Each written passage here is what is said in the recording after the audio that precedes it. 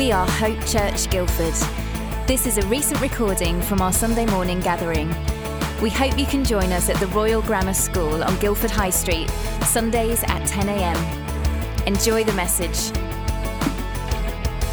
Brilliant. Thank you for that. It's great to see you all again. It's been said that the book is simple, just like its author. So hopefully you'll enjoy it. It's great to be back. It's week 2 of our 3-part series, Loving People Towards Jesus. If you missed last week, just a brief recap on what we covered. We looked at the word evangelism, which if you're a Christian, it's the word that may make your skin crawl and cause you to run for the hills. And if you're not a Christian, it might be the word that you'd go, oh, that's the weird thing that some Christian has tried to do to me. We looked at evangelism, why it's such a scary word for Christians. We looked at, I shared a story or two of Dub's evangelism stories gone horribly wrong. To encourage you that how not to do it. We looked at evangelism being Jesus' idea. We looked at Jesus' great commission for his church, his great commission for every Christian to go and make disciples. So we looked at the fact that whether we like it or not, it's something he's called all of us to do. We also looked at how, according to Jesus, the only way we can do anything as Christians is through his great commandment to love. And the way that we can reach people with the message of Jesus can only ever be through loving people. And so as we reflect on that, we looked at God's heart. We looked at 3 parables that Jesus told in Luke chapter 15. The parable of the lost sheep, parable of the lost coin, parable of the lost son. And we just reflected on God's heart for people. If you were here, we just looked at how God is so passionate to go after lost and broken people. And so he just calls us to love people. We looked at how our role is not to save people, but to love people towards Jesus, the Saviour. And so hence the name of the book, Loving People Towards Jesus. There's a brief recap on part 1 last week. I did it quicker just now than I did last week. But if you weren't here, do have a listen to it. It will do you good. Today, part 2, we're going to look at the topic, what does loving people towards Jesus look like? We will look at some truths from the Bible, from some truths from Jesus' lips, and I will share lots of stories today about what I've seen as I've looked to love people towards Jesus and as I've seen God do amazing things in the lives of people around me. I think today is going to be really super encouraging for you. I believe it will, because as we look at all Jesus wants to do in you and through you, I think you'll feel empowered and encouraged. As you hear stories of lives changed, I think you'll start to dream about people in your life and think, wow, maybe for them. Because you know what? God is passionate about the people in your life. So, what does loving people towards Jesus look like? Firstly, loving people towards Jesus means you care before you share. There's a cheesy strapline for you to remember. You care before you share. What does that mean? You care, you love people, you fulfill Jesus' great commandment to love before you share the gospel, before you evangelize. And this is a really a cultural thing to say. We are in 21st century post-Christian Britain, and in our culture, people may not be as close to God or as ready to hear the gospel as maybe people would have been in years gone by. It's been said that in the 1800s, the Methodists would come into a town. They would pitch a big marquee in the big park in town. They'd hand out leaflets all over the place saying, evangelism night, come to our event in town, and there'd be hundreds of people just coming along to hear the gospel. What would that be like if you did that in Guildford today? If you just hand out leaflets and say, come and hear the gospel, would you have hundreds of people queuing out the front of this building? You may not. And it's been said that as the Methodists came and preached, huge numbers of people will come to faith. Town after town after town after town. In the Methodist era of the 1800s, you didn't necessarily need to care before you share. People were ripe and ready to hear the gospel of Jesus, and you could just come and tell them, and their ears would be attentive, they'd want to hear, their hearts would be changed, and you see people come to faith time and time again. And then we are in post-Christian Britain. post-Christian Guildford in the 21st century. And so where are people at in terms of the gospel, in terms of being ready to hear the message of Jesus today? I would say most people aren't ready to hear the gospel yet. That, in terms of your first interactions with people. I think that what seems really important for people in our culture as they meet Christians is they experience a Christian that cares before they share. There's another cheesy phrase, people don't care how much you know until they know how much you care. I think that's just a really helpful thing just to bear in mind when you're interacting with people around you. Allow them to know that you view them as a precious person, not as a project. Help them to know that you love them, that you care for them, that you're interested in their life, in the things that are important to them. Do life with them, have fun with them, share hobbies and interests with them. When someone's in need, be quick to offer support and care for them. A neighbour dropped me a message and they said, let's meet up for a coffee soon. And my thoughts were twofold. Firstly, coffee sounds nice. Secondly, Alpha starts soon. Alpha starts soon. The course about Jesus. And so my reply, coffee sounds good. Alpha starts in a couple of weeks. Why don't you do it? And their reply, thank you, no. The reality was, for them, they're saying, will you spend time with me? Will you care? And for what I left them feeling was that they were a project. They would have felt something like, Dub's not necessarily interested in spending time with me. He just wants to make me like him. And so, care before you share is something that's really, really important. If I was Jesus, I'd have done things really, really differently to him. Here's some of Dub's wisdom for Jesus. Here you go. Jesus, you've got the greatest and most urgent mission on earth. You've come to planet Earth and you're just allowing people to distract you from the mission. As you got your focus, Jesus, on your mission and someone comes up to interrupt you, don't let them interrupt you, Jesus. You're too important for that.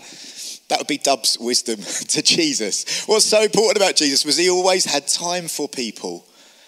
And I'm almost shocked by the fact that the Son of God would stop, would change his plans, would change his course of his day to be with people that just asked for his time. I'm shocked by that. If I was him, I'd have been far too important to spend time with the people that wanted to hang out and wanted to interrupt my day. It's quite extraordinary, isn't it, that Jesus had 3 years of his ministry and a significant value for him was stopping and making time for people. Isn't that quite incredible? And so you and I, in our busy 21st century lives, we live in Surrey. We've got bills to pay. We've got jobs to do. We've got kids to sort out. We've got this, that. We've got so much going on. As we think about the people that are that might feel like distractions around our lives, if Jesus can pause and make time for them, then you and I definitely can as well. We're his followers and we can make time for people as they just sort of look to break into our busy days. Time is such an important gift to give to people. It's so important that if you want to reach people with the love of God, just pausing and making time for them is so, so important. Just another thing, if you want to do life with someone and show them you care, if you open up your door, that is a great way to open up your life. Such an important value of Jesus was hospitality, was being with people, was having a meal with people. And what was interesting in the Middle East 2,000 years ago was the way that hospitality often worked. You notice things like Zacchaeus up in the tree, and Jesus sees him and stops, and he says, Zacchaeus, come down, I'm going to have dinner around your house today. And in our culture, we might look at it and go, it's a bit cheeky, Jesus, isn't it? A bit of a freeloader, aren't you? Can't you invite him to yours? But in the Middle Eastern culture, even today, but particularly 2,000 years ago, a way to show someone honour was to say, I'm going to come and eat in your house. And it was so Zacchaeus wouldn't have been like, you want to come to my house? How dare you? He'd have gone, wow, you see me. You value me. You want to come and eat with me. And as you look at what does that mean for us, it flips, doesn't it? It's the other way around in our culture. It probably would seem a bit rude if I meet a stranger in town and say, I'm going to come and eat around your house today. That'd be a little bit odd. But as you open up your front door and invite people in, it speaks something really significant to them. It speaks of your value of them. It speaks of your care of them. And the difference it makes is just huge. For Zacchaeus, it says, Jesus said later on, after he's had dinner with him, he said, today salvation has come to this house. Jesus having dinner with Zacchaeus was something that led to eternity changing for Zacchaeus. And I believe that lives around us will begin to be drawn towards Jesus as we invite people into our home. It might seem so simple. It might seem so difficult. What will I feed them? I'm no gourmet chef. That's not what it's about. It's about just stopping, making time, making a cup of tea or coffee. That's absolutely fine. Giving them a biscuit out of the biscuit tin, absolutely fine. It might be a meal, but stopping and making time for people and inviting them into your home, to invite them into your life is so, so valuable that will lead to people just being drawn towards Jesus. We've got friends of ours, Matt and Bridget, that we met on the school gate, and I'll share Matt's story next week. But they were new to the school, and Tanya and I, my wife Tanya is here today, by the way. Can you give us a wave? Lovely. And our 3 kids are here. They're in the kids' work. So you do feel free to go and chat to Tanya about how she puts up with me and how embarrassing some of my stories have been and all that sort of stuff later on. We started hanging out with Matt and Bridget from the school gate. We started inviting them around our house and hanging out with them. A couple of months later, they were new to town, didn't know anyone, and they were suddenly experiencing Christians spending time with them. Bridget sent a message saying this: I feel blessed that you're part of our lives and have welcomed us so openly, quirks and all. And as you hear Matt's story next week, you'll realise what a difference Bridget refound her faith, having started to connect with us and others that were friends of ours from our church. And as you hear Matt's story next week, tell me now. No, you have to wait till next week, sorry. You'll realise what a difference it made to him as well, that we just opened our home and we just started spending time with them. Care before you share. One thing that I feel that for most Christians, this would be something that Jesus said about us that we just would not believe. And I want to just explore that and think about it this morning. Jesus said in Matthew chapter 5, verses 14 to 16, he said this about every Christian, every one of his followers: you are the light of the world. A city on a hill cannot be hidden. Neither should you light a lamp and put it under a bowl. In the same way, let your light shine before others, that they may see your good deeds and glorify your Father in heaven. If you're a Christian here today, if you're not a Christian, and I ask you, do you think Jesus is the light of the world? You might say, don't know. His teaching was quite good, don't know, not sure. If you're a Christian and you have experienced Jesus and he's in your life, and I'll say to you, when Jesus said that he is the light of the world, would you agree? You can nod if you would agree. Yeah, would you? When Jesus said, I am the light of the world about himself, would you agree with that? Jesus had the words to eternal life. It's been said that Jesus' words were the greatest words ever spoken. His was the most wonderful life, the most perfect life ever lived.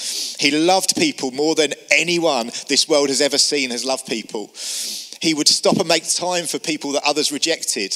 He would heal the sick. He would talk about the kingdom of God, and he would offer eternal life to people all around him. People were impacted and transformed in the presence of Jesus. So if I was to say to you as a Christian, was Jesus the light of the world? You'd say, yeah, of course he was. Yes, he was. And then, so he said that about himself. He then said in Matthew 5, he said, to you, if you're a Christian, you are the light of the world. And at that point, I believe lots of Christians get a little bit awkward. No, not me. No, Jesus, you were.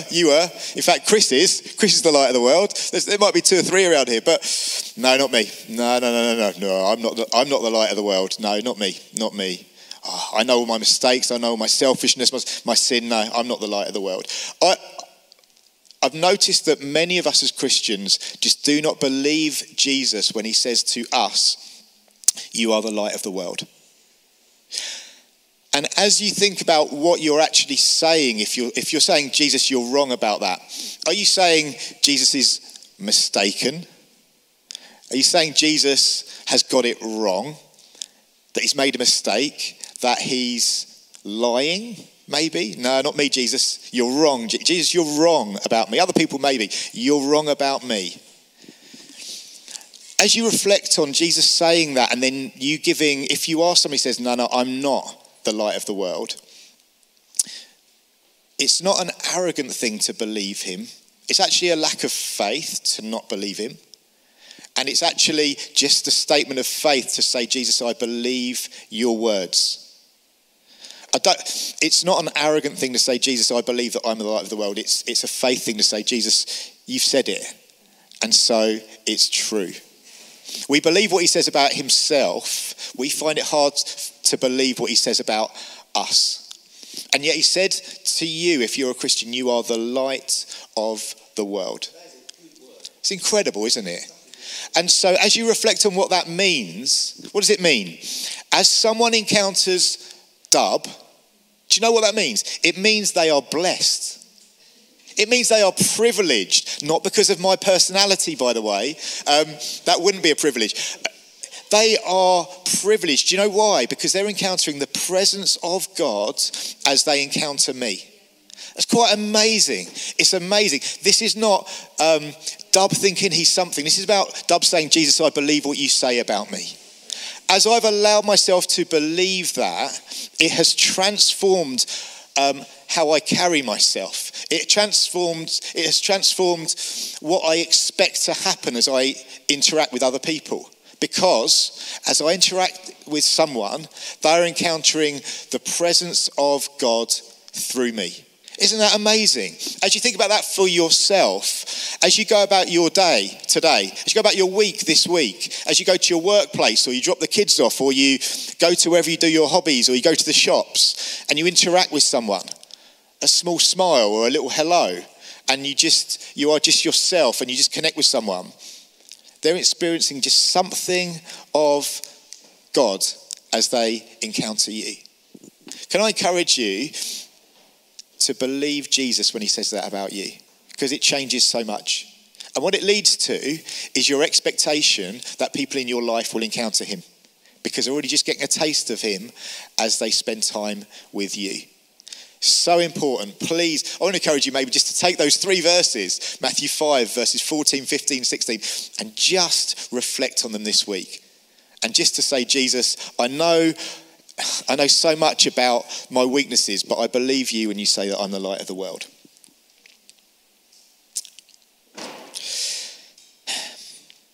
I met Nick and his son George at a parent and toddler singing group at a church near me, and it was as awkward an experience as you are thinking it probably would have been. I didn't want to be there. I wanted to be anywhere else than there. It was even my day off. And I was looking after our youngest, Ethan. This was maybe a year ago before he started school. My wife, Tanya, was working on a Thursday, so I was off on a Thursday. And I got a message from Sarah, one of the mums in our church who'd been to a local in our village, been to a parent and toddler singing group. And she messaged me saying, can you come next Thursday? There's a guy called Nick, all the parents and mums. He's new to the area, hasn't got any friends. He's a stay-at-home dad, desperate to meet people. Can you come next week? And I'm thinking, it's my day off. Oh, and that sounds like the worst thing in the world. And so I took a deep breath the next Thursday morning, got dressed, and then was heading there. And as I was heading there, I saw there was like a 2.5-minute voice note from Sarah explaining how terrible it's going to be, how much you'll hate it. And don't worry about going, it'll be awful. But I was committed, so I went. And it was as bad as I was expecting. It really was. It was a dusty old hall. It smelled of little kids. And the singing time was really, really awkward. And I didn't want to be there. But I'd gone just to connect with this guy, Nick. So I went there, said hi to Sarah, and Sarah introduced me to this guy, Nick, and just started chatting to him. And we laughed and we cringed as we drank the cheap coffee, and we listened to the awkward singing. But Nick was a really nice guy. He was a stay-at-home dad, new to the area, and he thought everyone in Surrey is really stuck up because, you know what, I just want friends and no one wants to spend time with me. And so we just chatted for a while. They lived in Pirbright, near these big woods, and so we just exchanged numbers. The next Thursday, I took Ethan and we hung out with them, and we just went on this big hike and this big exploration on the woods, and we had fun. He said to me very early on, in fact, at that singing time, he said, "I've only ever been to church for 4 weddings and a funeral. No, for 2 weddings and a funeral, something like that." It's just a film link. I wouldn't watch it if I was you.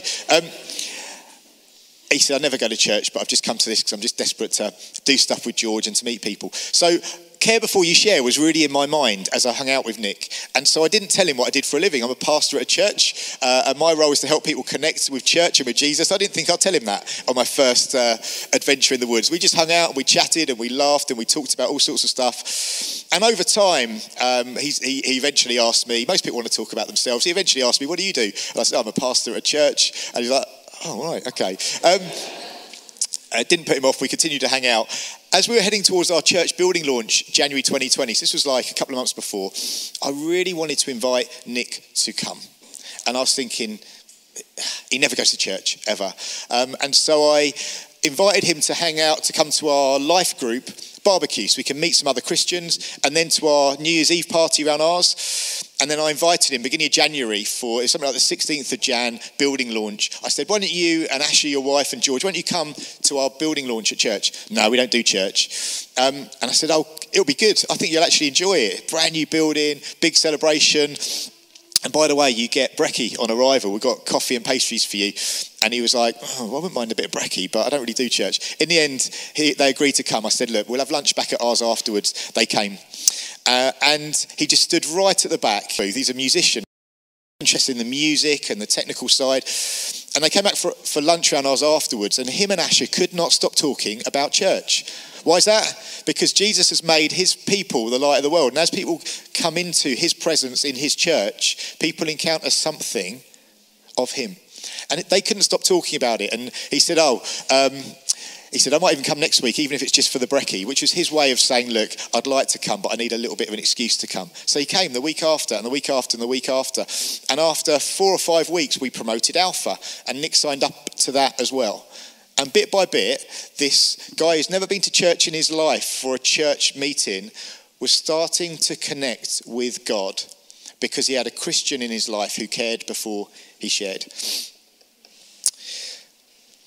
Listening opens the door to be heard. This is a good one for me to remember. And if you're like me and you like the sound of your own voice, listening opens the door to be heard. It's been said you've got one mouth and 2 ears. You should use them in equal measure. You should listen twice as much as you speak. And it's something that I need to remember. James 1:19 reminds us, "Take note of this. Everyone should be quick to listen, slow to speak, and slow to become angry." When I was a sales director in the golf industry, we took on a new sales rep in Scotland called Ken.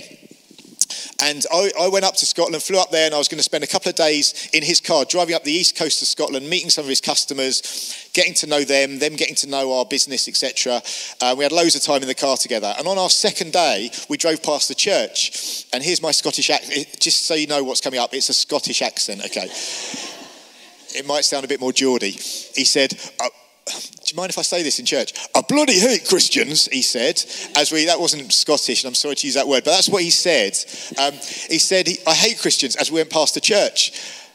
And what do you do in that moment? I felt really defensive. I felt a bit cross. I thought, that's unfair. You're criticising me because you're talking about how you blinking hate Christians. And I wanted to defend Christians. I wanted to talk about what amazing people so many Christians I know are. And what you're saying is grossly unfair. And yet, listening opens the door to be heard. And just for once, I remembered to just ask a question. Not so that I can just shoehorn my answer, but ask a question in order to understand. And so I said, "Oh, what makes you say that, George?"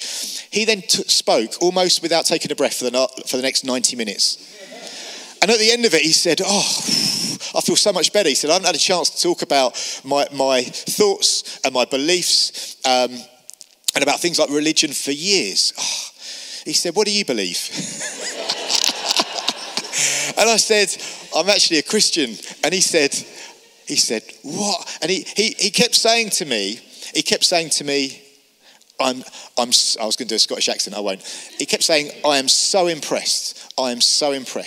He said, I've met so many Christians that just want to push their views on me and don't care about what I think. I've met so many hypocritical Christians who don't practice what they preach, and all you've done is listen. And that listening did open the door to be heard in all sorts of ways. So as Ken had different dramas going on around his family, he would get in touch with me and ask me what I thought. When he had stuff that he didn't know the answer to, he'd allow me to pray for him and his family. When his grandson was born really prematurely, he asked me to come up and pray for the baby. And you can imagine how utterly over the moon I was when he told me they started to connect to a church, and then he told me that 2 of the 4 of them were getting baptized. Isn't it just incredible what God wants to do in the lives of people, not because we're trying to stimulate something, but because he's the God who's at work. We were talking last week about Jesus saying, my Father is always working. The God who's always at work, that wants to work through you and me as we love people well. It's just incredible. Loving people towards Jesus means meeting a need. And if you look at the life and the teaching of Jesus, you see this come through so often. You see it in him telling the parable of the Good Samaritan. And he's talking about love those who love you. Actually, love those who don't love you. Give to those who can't pay you back. Meet a need. Matthew chapter 25, he talks about all the different ways that we can care for people in our lives. He listed all sorts of things like feeding the hungry, giving drink to the thirsty, clothing the naked, giving somewhere to live to the homeless, visiting those in prison. And that wasn't an exhaustive list. He was just saying, care for people who cannot repay you. Give to people, bless people who have an area of need. And he would encourage each of us to spend ourselves, our time, our resources, our money, and our hearts on the people all around us. That's so important to Jesus. During lockdown, Neil's mum became seriously ill in hospital. And I just felt like I wanted to reach out. I didn't know him particularly well. He was a friend of a friend, and I'd seen him at a few things, didn't have his number, didn't really know him. But I just felt stirred to reach out. His mum was seriously ill, and I got hold of his number, and I just dropped him a note and said, hey, why don't we meet up to chat? I heard what's happening with your mum. Why don't we just meet to chat? So we met up on a Thursday morning, went for a walk before work. And we just chatted, just asked him how he was doing, asked him what was going on, and how his mum was doing. And he just unloaded. We did it once a week for a few weeks. And before I'd even got in touch with him, because I know God loves people, because I know Jesus wants to meet people in their time of need, I just had a confidence that, God, I believe you want to do something in Neil's life. I believe you want to just meet him in this difficult time that he's going through. And so as we met, he knew I was a pastor of the church. He knew what I did, all that sort of thing. And we just chatted and asked him questions. And I offered to pray for him, which he was really grateful for.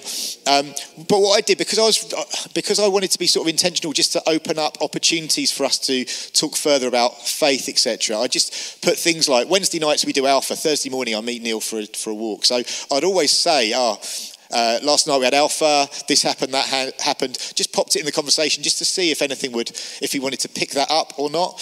What I often find is if you just drop things into conversations that aren't like a pushy, I'm now going to educate you about Alpha, but just pop things in. This is what I did last night, Alpha, don't know if you heard of it, and just see what someone does with it. And if they say, that's really interesting anyway, I will just move on with them onto a different conversation. But if they just want to pause and ask questions about it or talk about it, I'll just look at that and think, God, maybe you're at work there. So I popped Alpha into the conversation a few times. At the end of our second walk, as we got back to my house, I said, Neil, is there anything else I can do to support you? And he said, well, you mentioned Alpha. I think that might be really helpful for me. Maybe I could do that. And he signed up for Alpha and joined Alpha the next Wednesday. He had left church as a teenager and he was now early 40s, so it might have been 25 years or so since he'd been in church. And all of a sudden, he was reconnecting with God. He sent me a text message more recently, and he put this: really blessed by our friendship and the impact you've had by bringing Jesus back into my life, mate. Thank you, love you, man, and see you soon. I don't know why I put that last. You didn't need to know that last bit, but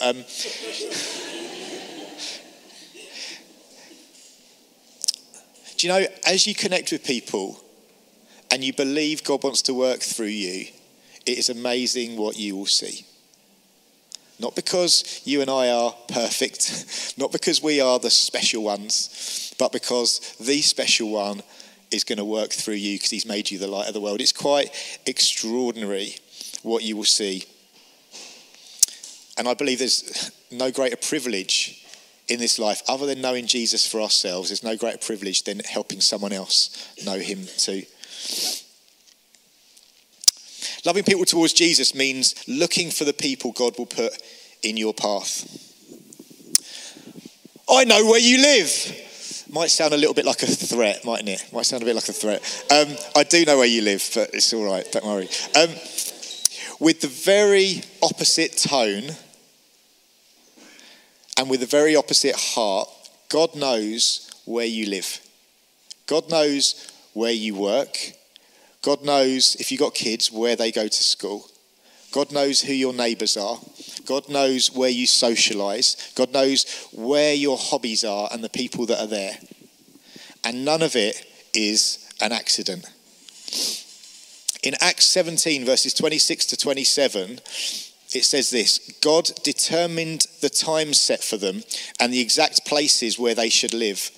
God did this so that men would seek him and perhaps reach out for him and find him, though he is not far from each one of us.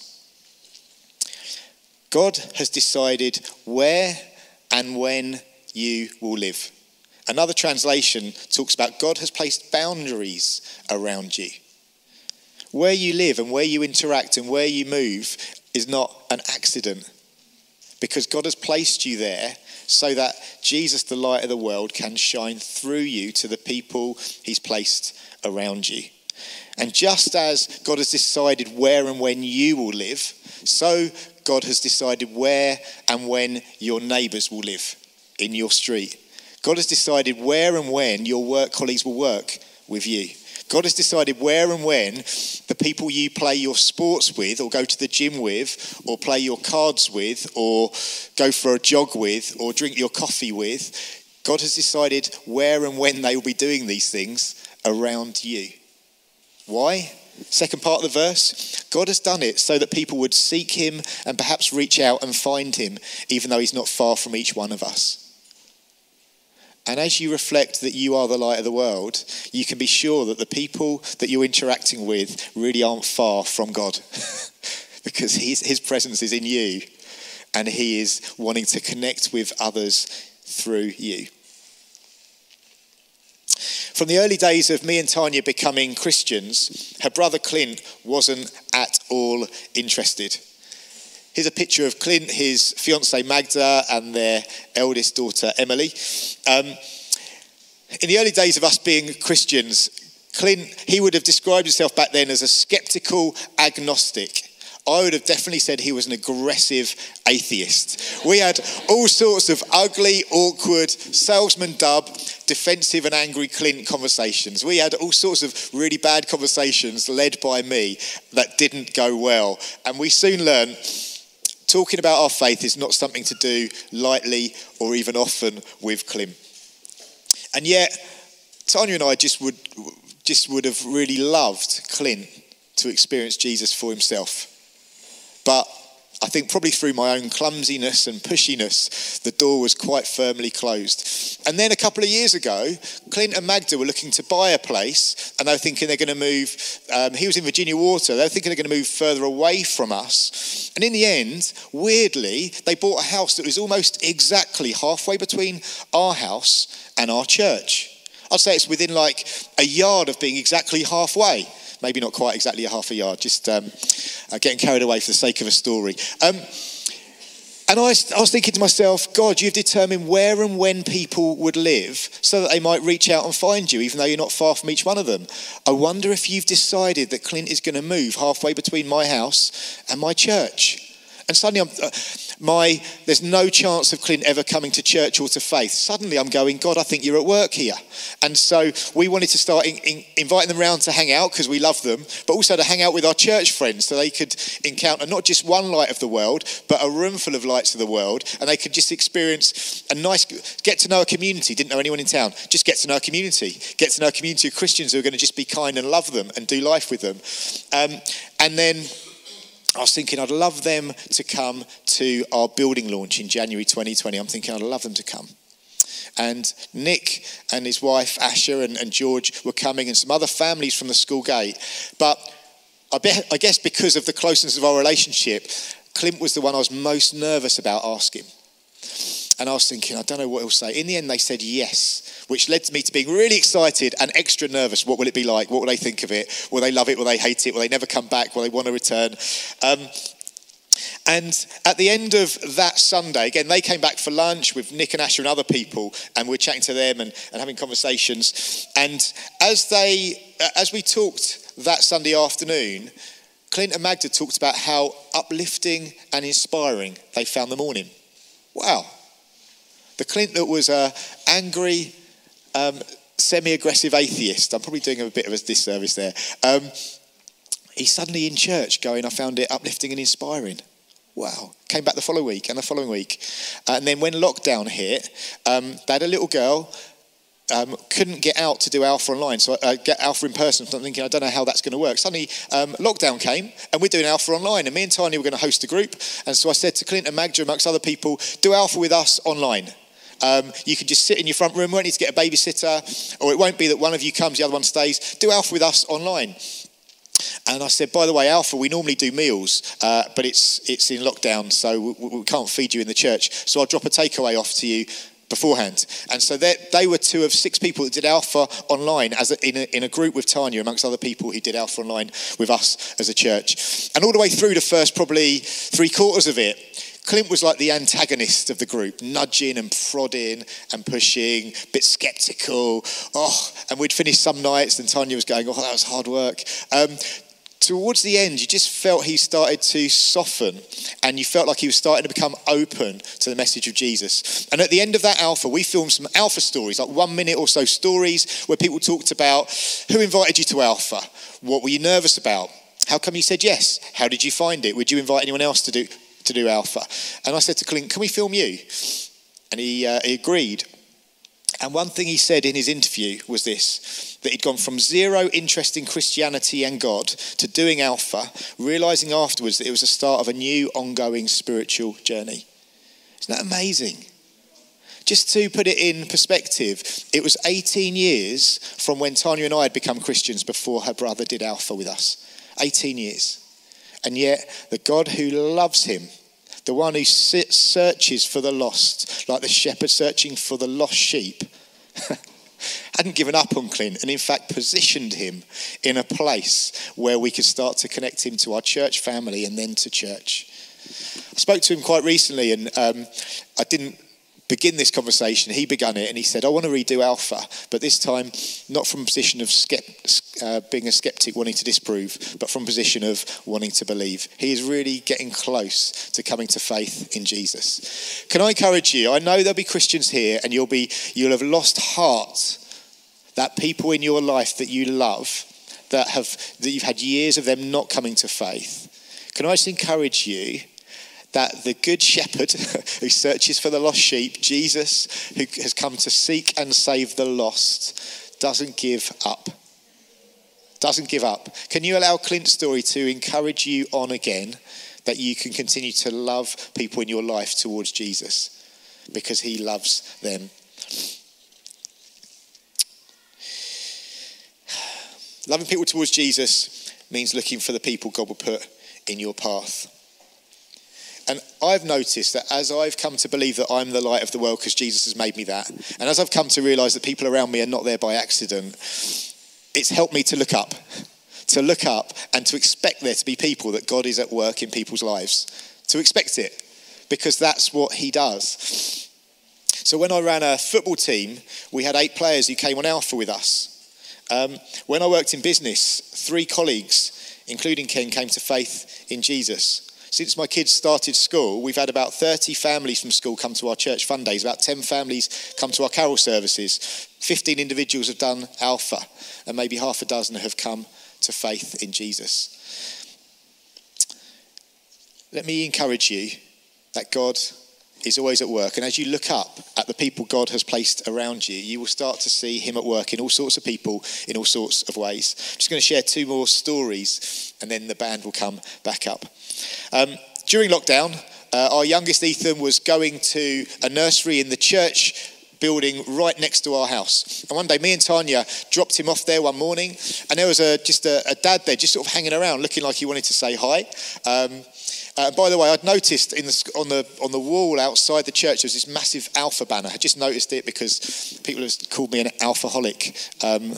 That's just a little play on words, if you got that one. So I just noticed it, and I thought it was just in my mind. So anyway, just saw this guy looked like he wanted to say hi. I didn't really know him, but sort of recognised his face a little bit. So I said hello. His name was Darren. He'd been on the school gate, but his kids in different classes for maybe 2 or 3 years, but had never spoke to him. And we just began a conversation. And really quickly he said to me, "What do you do for work?" And for me, you're asking me too soon. I want you to get to know me more. I want to care before I share. But what do you do for work? So I thought, well, he's asked. So I said, I'm a pastor at Welcome Church in Woking. Part of what I do is I run our Alpha courses. Have you ever heard of Alpha? And he said, "I've always wanted to do Alpha, just never known how I can do it." Isn't that incredible? Now, if God's not at work, I've got to stimulate faith in this bloke out of nowhere. But if God's always working, then these things do happen. The more you look up, the more you get your head up and you look around at the people around you, the more you see God at work, and the more you see people, some who are distant but can connect closer through relationships, others who are close and just need an invite. And so I then thought, well, I better invite him then, hadn't I? Better invite him to Alpha. So he did Alpha with us during the summer. I'll come back to Darren in just a mo. That was last summer. One of my oldest friends, Barron, is married to Hayley, and during lockdown, around the same time as meeting Darren out there, Hayley was due to come and see Tanya one day. And I was working from home, and I was thinking, I'll say hi, then I'll get on with some work, because I'm very busy and important. I haven't got time to sit and chat. And then at lunchtime, I'll maybe sit with them for 20 minutes and then see how we go. And I opened the door to her, and she was still on the doorstep after about 20 minutes or so, just sort of unloading so much stuff that was going on in her life. And I just thought, I'm so busy and important, but I'm going to have to make time. It's a joke, by the way, just a joke. So I thought, I need to just pause my work. It's hard, right? I had a big to-do list, lots to do. It can feel hard. I thought, I just need to pause my work. And so me and Tanya and Hayley sat and chatted, and she just unloaded for a long time. And at the end of it, we've known her for years. And so that relationship is there. So at the end of her unloading all of her worries about life and all sorts of stuff, I just said, can I encourage you to do Alpha with us? I think it will really help. You'll get to hear all about Jesus and about his character and his promises and the impact he wants to make in your life. Can I encourage you? And she went, all right, I'll do Alpha. And so she did Alpha online during lockdown. We then did Alpha in person, starting last autumn, coming up to January just gone. And I invited Darren and Hayley to redo Alpha. And they're in a group that I was hosting. And all the way through, I'm going, I don't know how they're getting on. Not sure, really not sure. When we did Alpha online, you could see Darren had Alpha on his screen there. You could see his face, and then the glass doors of his patio, and the reflection was a screen watching football just there. So he's pretending to do Alpha, but you can see he's watching football. And so I'm going, I don't know where those two have got, but he's come and done Alpha in person with us as well. We get to the final session, which was we did the Holy Spirit session on Saturday, 15th of January this year. And they came along. It was our final session. I'm thinking, I don't know where they got to. And I thought, I'm just going to ask them. And both of them in their own words said words to this effect. I believe Jesus is God's son. I believe he came to earth. I believe he died for me. I believe he's risen again, and I want to follow him. Words to that effect, both of them. And I just about stopped myself from sobbing, because these two people that one I've loved for years and one I've loved for 6 months, both of them are saying, I want to give my life to following Jesus. Just incredible. And there's a picture of Darren coming up on the screen here now. That was me and others praying for him on Easter Sunday when he got baptised a couple of weeks ago. And this was a message he sent me Monday last week. Hi mate, I wanted to text to thank you for introducing me to Welcome Church. I have a lot to learn, but really feel committed to my faith and know that I'm closer to Jesus than I've ever been. I owe you a massive amount of gratitude. Can I encourage you, as the band come up and as I draw to a close, sorry. The band are going to lead us through sobbing and worship. Can you just reflect on the fact that as you help people encounter Jesus, they are always so delighted that you have. Now, there'll be people that you will look to introduce to Jesus and it doesn't happen. And you might allow them to cause you to shrink back in the garden, just can't do it.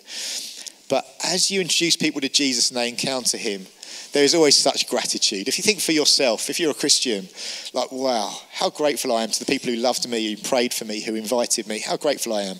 That's what people will be like as you help them encounter Jesus.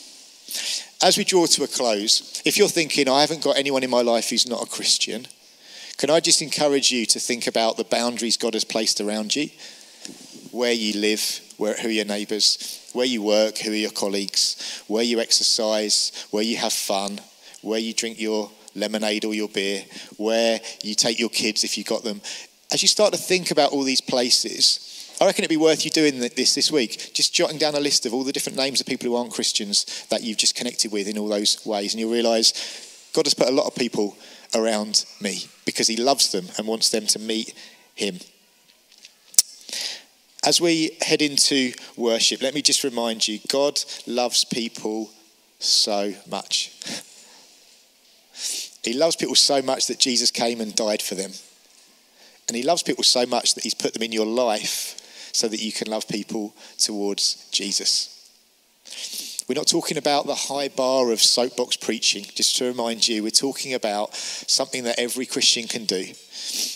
We're talking about the qualifying bar for loving people towards Jesus being simply this, that you love Jesus, that you care for the people in your life and that you desire that they come to know him. That's the qualifying bar. Next week, the topic is called Loving People on Purpose, and we'll look at the intentionality you and I can have that can help people come into Jesus' presence so that he can do what only he can do and save them. We'll do that next week. But for now, let's just respond to God, the God who loves people, the God who saves, by worshipping. Why don't we stand as the band lead us?